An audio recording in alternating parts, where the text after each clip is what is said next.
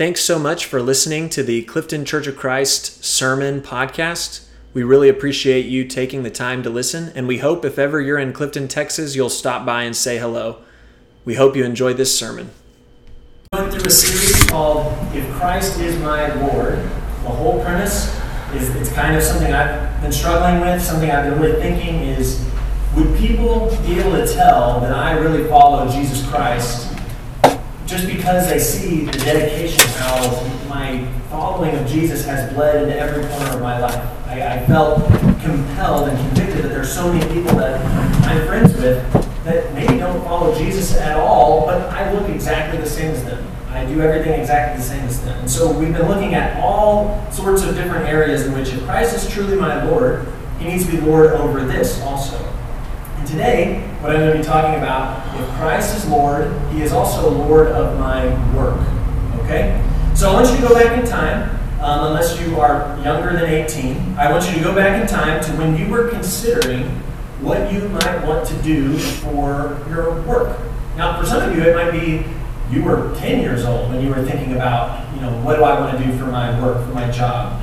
You might have been thinking, whether you were coming right out of school or whether you were graduating from a university, or maybe you were someone that just knew your whole life, I'm going to go into the family business. This is what our family does. So from birth, you knew this is what my job will be. This is the work I'll do. There is this video that a friend sent me a while ago, and I thought of it as I was preparing for this sermon, of this very funny, young, Asian American comedian. His name is Jimmy Yang, and he tells this story in his stand-up about how he went to college and he got an economics degree because it was the easiest degree that would appease his parents. But after he graduated from college, he was like, I don't really want to do economics or finance. I want to be a stand-up comedian. So he goes to tell his father, I don't want to do this, I want to do stand-up, I want to pursue my dream. And his father, I'm not going to pretend to do an accent, but his father says, no, pursuing your dreams is how you become homeless. And he said, no, Dad, this is America. It's a good thing to chase your dreams here. People, they do what they love to do. And he said, no, everyone does what they hate for money and use the money so they can do what they love.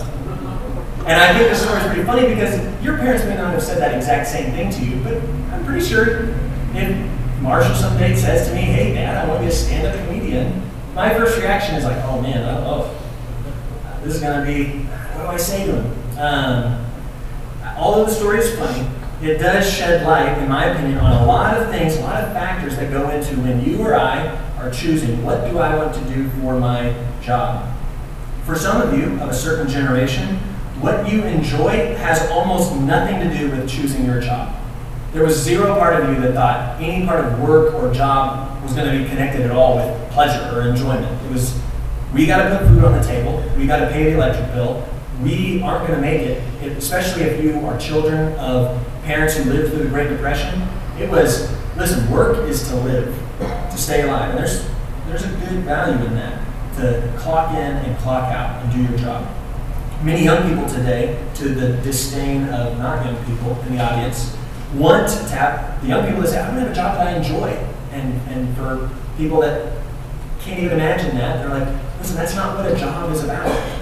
Whether we realize it or not, most of the jobs that we have, you can say all you want, I love this, I want to pursue this. Most of you in here probably got the jobs that you had because you knew somebody who knew somebody. I want you to just think for a second. How many of you, well, I know so-and-so, they said they had an opening at this place, and so I went and worked, and then after a couple of years, a friend of mine said, hey, I'm starting this up, and so I went with them there. You knew those people, and that's how you ended up, I didn't pursue this as a dream, just one job led to another. This person I knew led to this thing. In the story I told earlier, is also a good reminder that some children, some of us, grow up with an expectation of what type of career they have to fit into the family. You better have a certain type of career if you want to fit in here and be worthy. You better be a doctor. You better be a lawyer. You better be an accountant. Or, I don't even know what the whole list of fancy jobs, respectable jobs. There are other kids, sadly, that grow up in families where they almost assume from birth that they don't deserve to even consider those jobs. It has always broken my heart when I interact with a teen, whether it was in youth ministry or even today, where I interact with a teen and I ask them, what do you want to do maybe when you grow up? And they say a few things, and then they get to that job that's kind of a big job, and they say it almost embarrassed, like maybe a physical therapist. And you can almost tell that they're like, don't make fun of me for thinking I might actually be able to do that. And it hurts you because you can tell that there's this great quote by an author. His name is, I'm trying to remember, Chomsky, I think is his last name, but he says, we choose the love that we think we deserve when we're trying to decide who to marry. We choose based on whether we think we deserve that person or not. And I think we do the same thing with jobs when you're growing up. If you grow up in a family with parents that from a young age have said, I think you're amazing, or you better be amazing, then you think you deserve a big job. You know, there's things like that happen, all sorts of component. For some reason, the only reason some people choose jobs is because of status. Some people, I still remember being in 8th grade in computer class, and you had to make a presentation on what job you thought you might want to have someday. You had to do it on PowerPoint. And pretty much every kid in the class literally just Googled jobs that make the most money right now. And then that was their list. Some people for its income, or because they're passionate about something. My younger cousin, when we were growing up, he had a new career plan pretty much every time I saw him at Thanksgiving. He was going to be a dirt bike rider, he was going to be a baseball player, a golfer, and then a rodeo. And now he does accounting. But every year it was a new thing that he was, I'm going to do this. Now, by the way, all those things I listed were from like 5th grade through like high school. But why do we choose the jobs we have? Why do we choose our career? And also, many of us have a lot of jobs that we don't ever receive a paycheck for. Mothers and fathers have jobs, but they're not getting paid. Children with aging parents have jobs, but you're not getting paid. A lot of people in this church work hard at many different things that you will never receive a paycheck for. So this sermon, I want you to hear me say, originally this was going to be Lord of my career, and I decided that doesn't count. Because career is something we think specifically, or job specifically about. I go, I do this job, I come back. Work happens in all of our life, in all sorts of facets. So, if Christ is Lord of my life, He needs to be Lord of our work, what we do, why we do it, how we do it. Because most of us, what we do for our jobs or for things we don't get paid for, will dominate a majority of our time here on this earth. I want you to think about how much time you spend with work. It's pretty much all the time. So if He's not Lord of your work, you're in trouble. Because that's a majority of your time. So what we're going to do is we're going to look at 3 questions. Why do we work? How do we work? And is my life better if Christ is the Lord of my work? Okay, so first and foremost, and I'm kind of going to go somewhere you probably aren't expecting, but those are my favorite kind of sermons because usually someone goes, oh, I never even thought about that. So we'll see if that happens here. Why do we work? We're going to start on page 1 of the Bible. Genesis 1, 27 through 28, if you want to go there. So God created mankind in His own image. In the image of God He created them. Male and female He created them. God blessed them and He said to them, so the very first words God ever spoke to humanity, the very first thing He ever said was His commission for them of what they were to do. He says, be fruitful and increase in number. By the way, that's not just about having children. It is about having children, but it's not just about having children. Fill the earth and subdue it. Rule over the fish in the sea and the birds in the sky and over every living creature that moves on the ground. So a word that you may be familiar with that I'm not even sure how people define it these days, but I've always heard that people talk about, it kind of comes from the Bible, this word vocation. This thing that you have, this calling, this mission and purpose of what you feel like this is what I was born to do. It's much deeper than this is my job or my career. And the very first vocation that was given to all of God's people, I do believe each one of us has a unique calling. Each one of us has unique things God wants us to do. Paul is very clear. We're not all the same, and that's a beautiful thing about us as the church. But one thing we all share, in my opinion, men and women created in the image of God, is to share in this central vocation and calling. To be fruitful, to rule and subdue, and not in a harsh way, not in this cruel way, but as we'll see, in a good way, and to bring order from chaos. Now you're probably thinking, wait, where are you getting bringing order from chaos? I'm going to back up just a little bit to Genesis 1 through 2. This is something that you can debate with me about, that's fine. It's something that you probably haven't heard much, but I think it's clear and it's here. In Genesis 1 through 2, it says, in the beginning God created the heavens and the earth. Now the earth was formless and empty. darkness was over the surface of the deep, and the Spirit of God was hovering over the waters. So whenever the ancient writer is describing creation, and remember, someday I'm going to be brave enough, I think maybe when I've been working here for 7 years, I will be brave enough to do a Genesis series, okay? But the sad thing about Genesis is it's hard to preach Genesis because everyone thinks it's about how and when. And Genesis is not about how and when. It is about why and who. If ever you need help with Genesis, Genesis is not about how and when, which is what we all get all torn up about. It's about who and why. And here, the very opening line, we get this interesting thing where we as people who are in 2023 in the West, we have a concept, a little bit, of the idea of God creating something out of nothing. But the ancient writers of Genesis did not have that concept. They cannot conceive an idea of God creating something from nothing. But what we see here is they see God creating order out of chaos. Yes, it does say the earth was formless and empty. There was nothing there. But it also says, before God did anything, that there was darkness over the surface of the deep. So that was there at creation. What is that? For them, and by the way, like I said, someday I'll get into Genesis, these are the raw, chaotic, primordial waters that were there in the beginning. And if you read a lot of other ancient creation accounts, this stuff is just the untamed craziness. And God's Spirit was hovering over, wait, what was it over? It doesn't say God's Spirit hovered over nothing. It says it hovered over the waters, these deep waters. Like I said, come to my Messiah class if you want to talk more about this, but what you need to see here is that part of what God did is less, yes, he did create. He did, I fully believe that. But the ancient Near Eastern people, they are more focused on how God brought order out of chaos. Okay? He brought peace. And what's a good example of that? He separated the waters above to make the sky, the waters below to make the sea. He brought order. He brought order to day and night, land and sea, animals. See, you see what I mean? He's bringing order to this chaos. So that is why I'm going to include it in what we're talking about today. And if you are made in the image of God, which I believe we all are, part of our image bearer is, yes, we are creators, but also we are order bringers to chaos. So in Genesis 2, in the second account of creation that we get, we also have this line. The Lord God took man and he put him in the Garden of Eden to work it and to take care of it. So, before there was any brokenness in the world, God's people were working. God's person, and then eventually his people were working.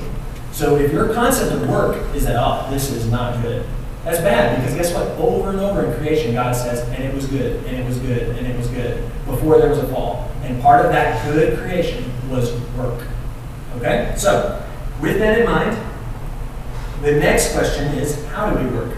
Why do we work? Because it is part of our God-given, original, ordained vocation to work for his purposes in creation. Now the question is, how do we work? And I've already kind of told you. The way that we work is we bear fruit, we rule and subdue, and we bring order from chaos.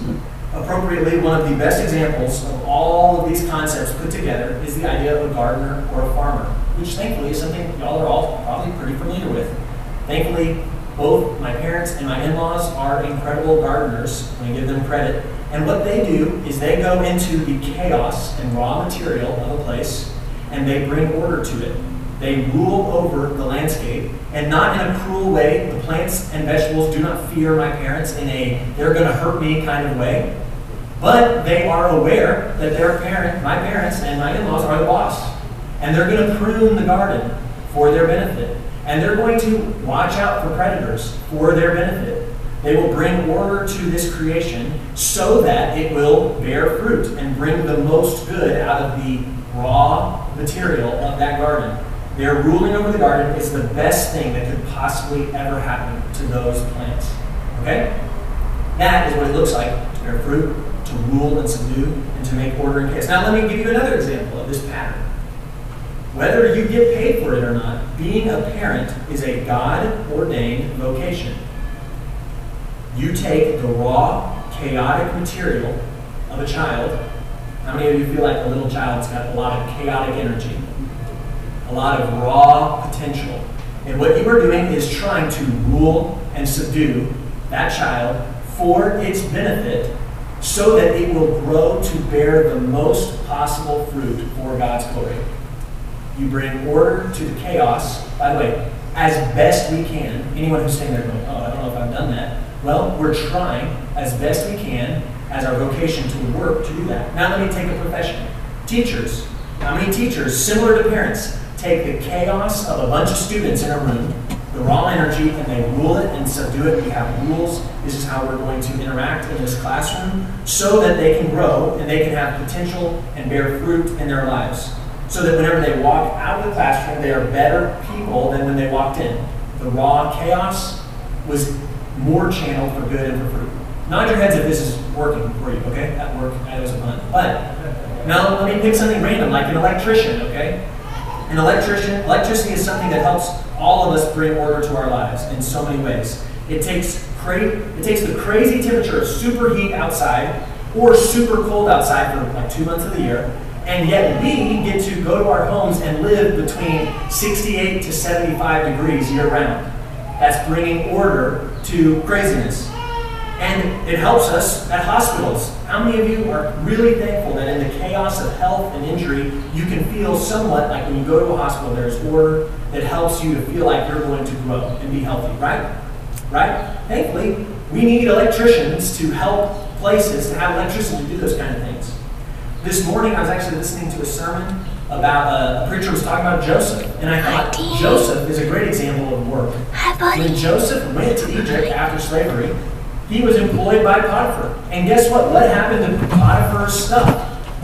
Joseph came in, saw what was going on, saw what needed to be done, and he brought order, he ruled and subdued it, and guess what he became? He was given stewardship over all of Potiphar's stuff. And then, because of the enemy trying to attack Joseph, he ends up having to go from there. He's in jail. He gets out of jail, he's in front of Pharaoh. Oh, well, if he's working for Pharaoh, it must be bad, right? That's not good. No. Pharaoh puts him in charge of his chaos of we're going to have 7 years of good, 7 years of bad, and Joseph puts order to it. He rules it, he subdues it, and guess what? If he hadn't, thousands, millions of people would have died of starvation if he had not worked and brought order to that situation. Right? Joseph was a great worker that God used for his creation, for his purposes. So I want you to maybe think through the ways that you, in your work, bring order, the ways that you rule, the ways that you bear fruit, hopefully. A friend of mine, she pointed a podcast out to me where I listened to it, and the preacher said Jesus was a carpenter for the first 30 years of his life, working as a carpenter. Was he just wasting his time? Come on, Jesus, you know what you're supposed to be doing. Get after it. You're just wasting your time working as a carpenter.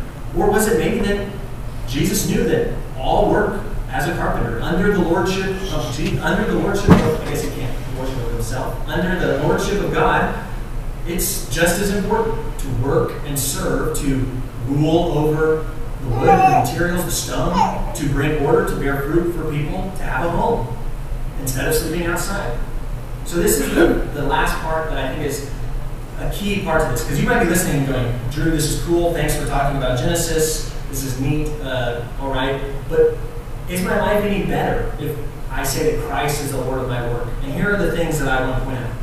First, all of our work is part of God's given vocation.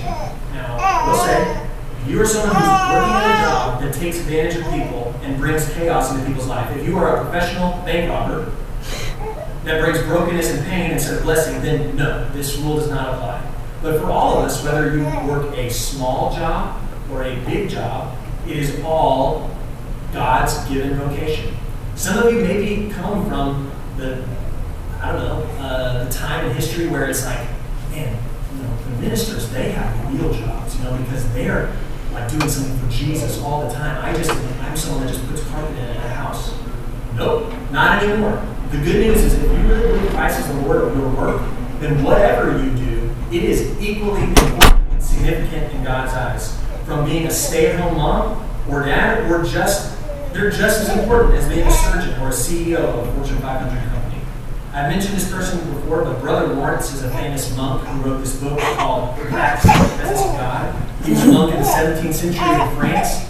And one of the things he remembered is he gave his life to God, he gave up marriage, he gave up everything, any chance of having money, and became a monk. And he goes to this monastery and he's washing the dishes.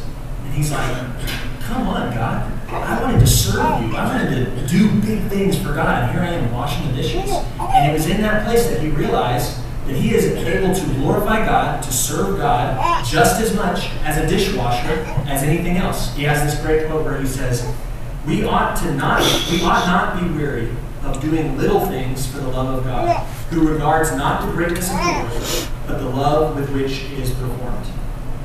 So how is it possible for all of our work to have the same value? The second thing is we don't have to work for money anymore. We don't have to work for status anymore. We don't have to work for security anymore. We don't have to work to appease our parents anymore or to appease our neighbors. Like, honey, all the neighbors think I'm a sham because I just do this. I got to get a real job. I got to do something that is cool looking. People go, wow, he's a blank, she's a blank. We work not for our status, but we work from our God-given ordination to bring order, to rule, and to bear fruit. There's a temptation in our society that work gives us power, status, and control. And when work is no longer about you, but it is about God, it no longer has that power over you. But when you feel like you're doing it for God, you are set free because all of your work, all of it, is equally under God's provision. Work is no longer a means for us to prove ourselves, but it is an outworking of our worthiness as the image bearers of God. If I can work hard enough and make enough money, I will know that my life had meaning. And that is why a lot of people do a lot of jobs that they hate for a really long time. If I can work hard enough and make enough money, I will know my life had meaning and purpose. So I'm going to keep waking up to this thing I hate, keep grinding. And by the way, some of you in here would go, amen, that sounds great. But you don't have to do that. You can go into your job and go, everything I'm going to do in this work, I'm going to try and rule it, bring fruit and order, think about how we can pour into the lives of people around me, and then you won't ever have to worry about that part anymore because you will know I am working because it is part of my vocation as an image bearer of God. The last thing, we work for God's reign. Images, whenever back in the day, in the ancient Near East, back in way long ago, it was common standard that if you built a temple, you would build the temple and then at the very end you would place the idol or the image of that God in the center of the temple. And the image in the center of the temple would be the mediator of that God's will to the area.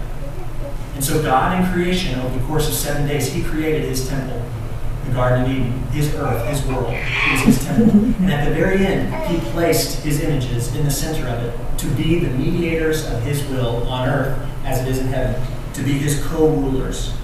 And we have a God who is king, and to be his image is to be his representative. And we have a God who is a creator and orderer, and to be his image is to create and to bring order. And when we work as images of Christ, as our Lord, we are stewards and mediators, co-workers, co-rulers of his work and his will on earth, so that his reign will come on earth as it is in heaven.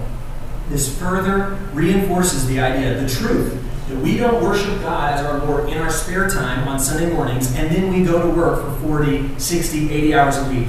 But if Christ is our Lord, all of our work, whether we're paid for it or not, and all of our rest, all of our activity is worship and praising God.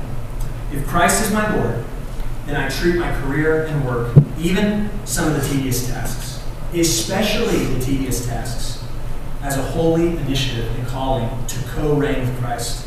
And we, I believe, will be set free to transform something that is often a burden, often a pain, often just for status, just for notoriety, and we can turn it into something that can be a joy where we bear fruit, and we are blessed to be a blessing to the world. If any of you would like to know more about what Christ be your Lord, and if any of you have any prayer requests, others will be standing at the doors when we stand and sing.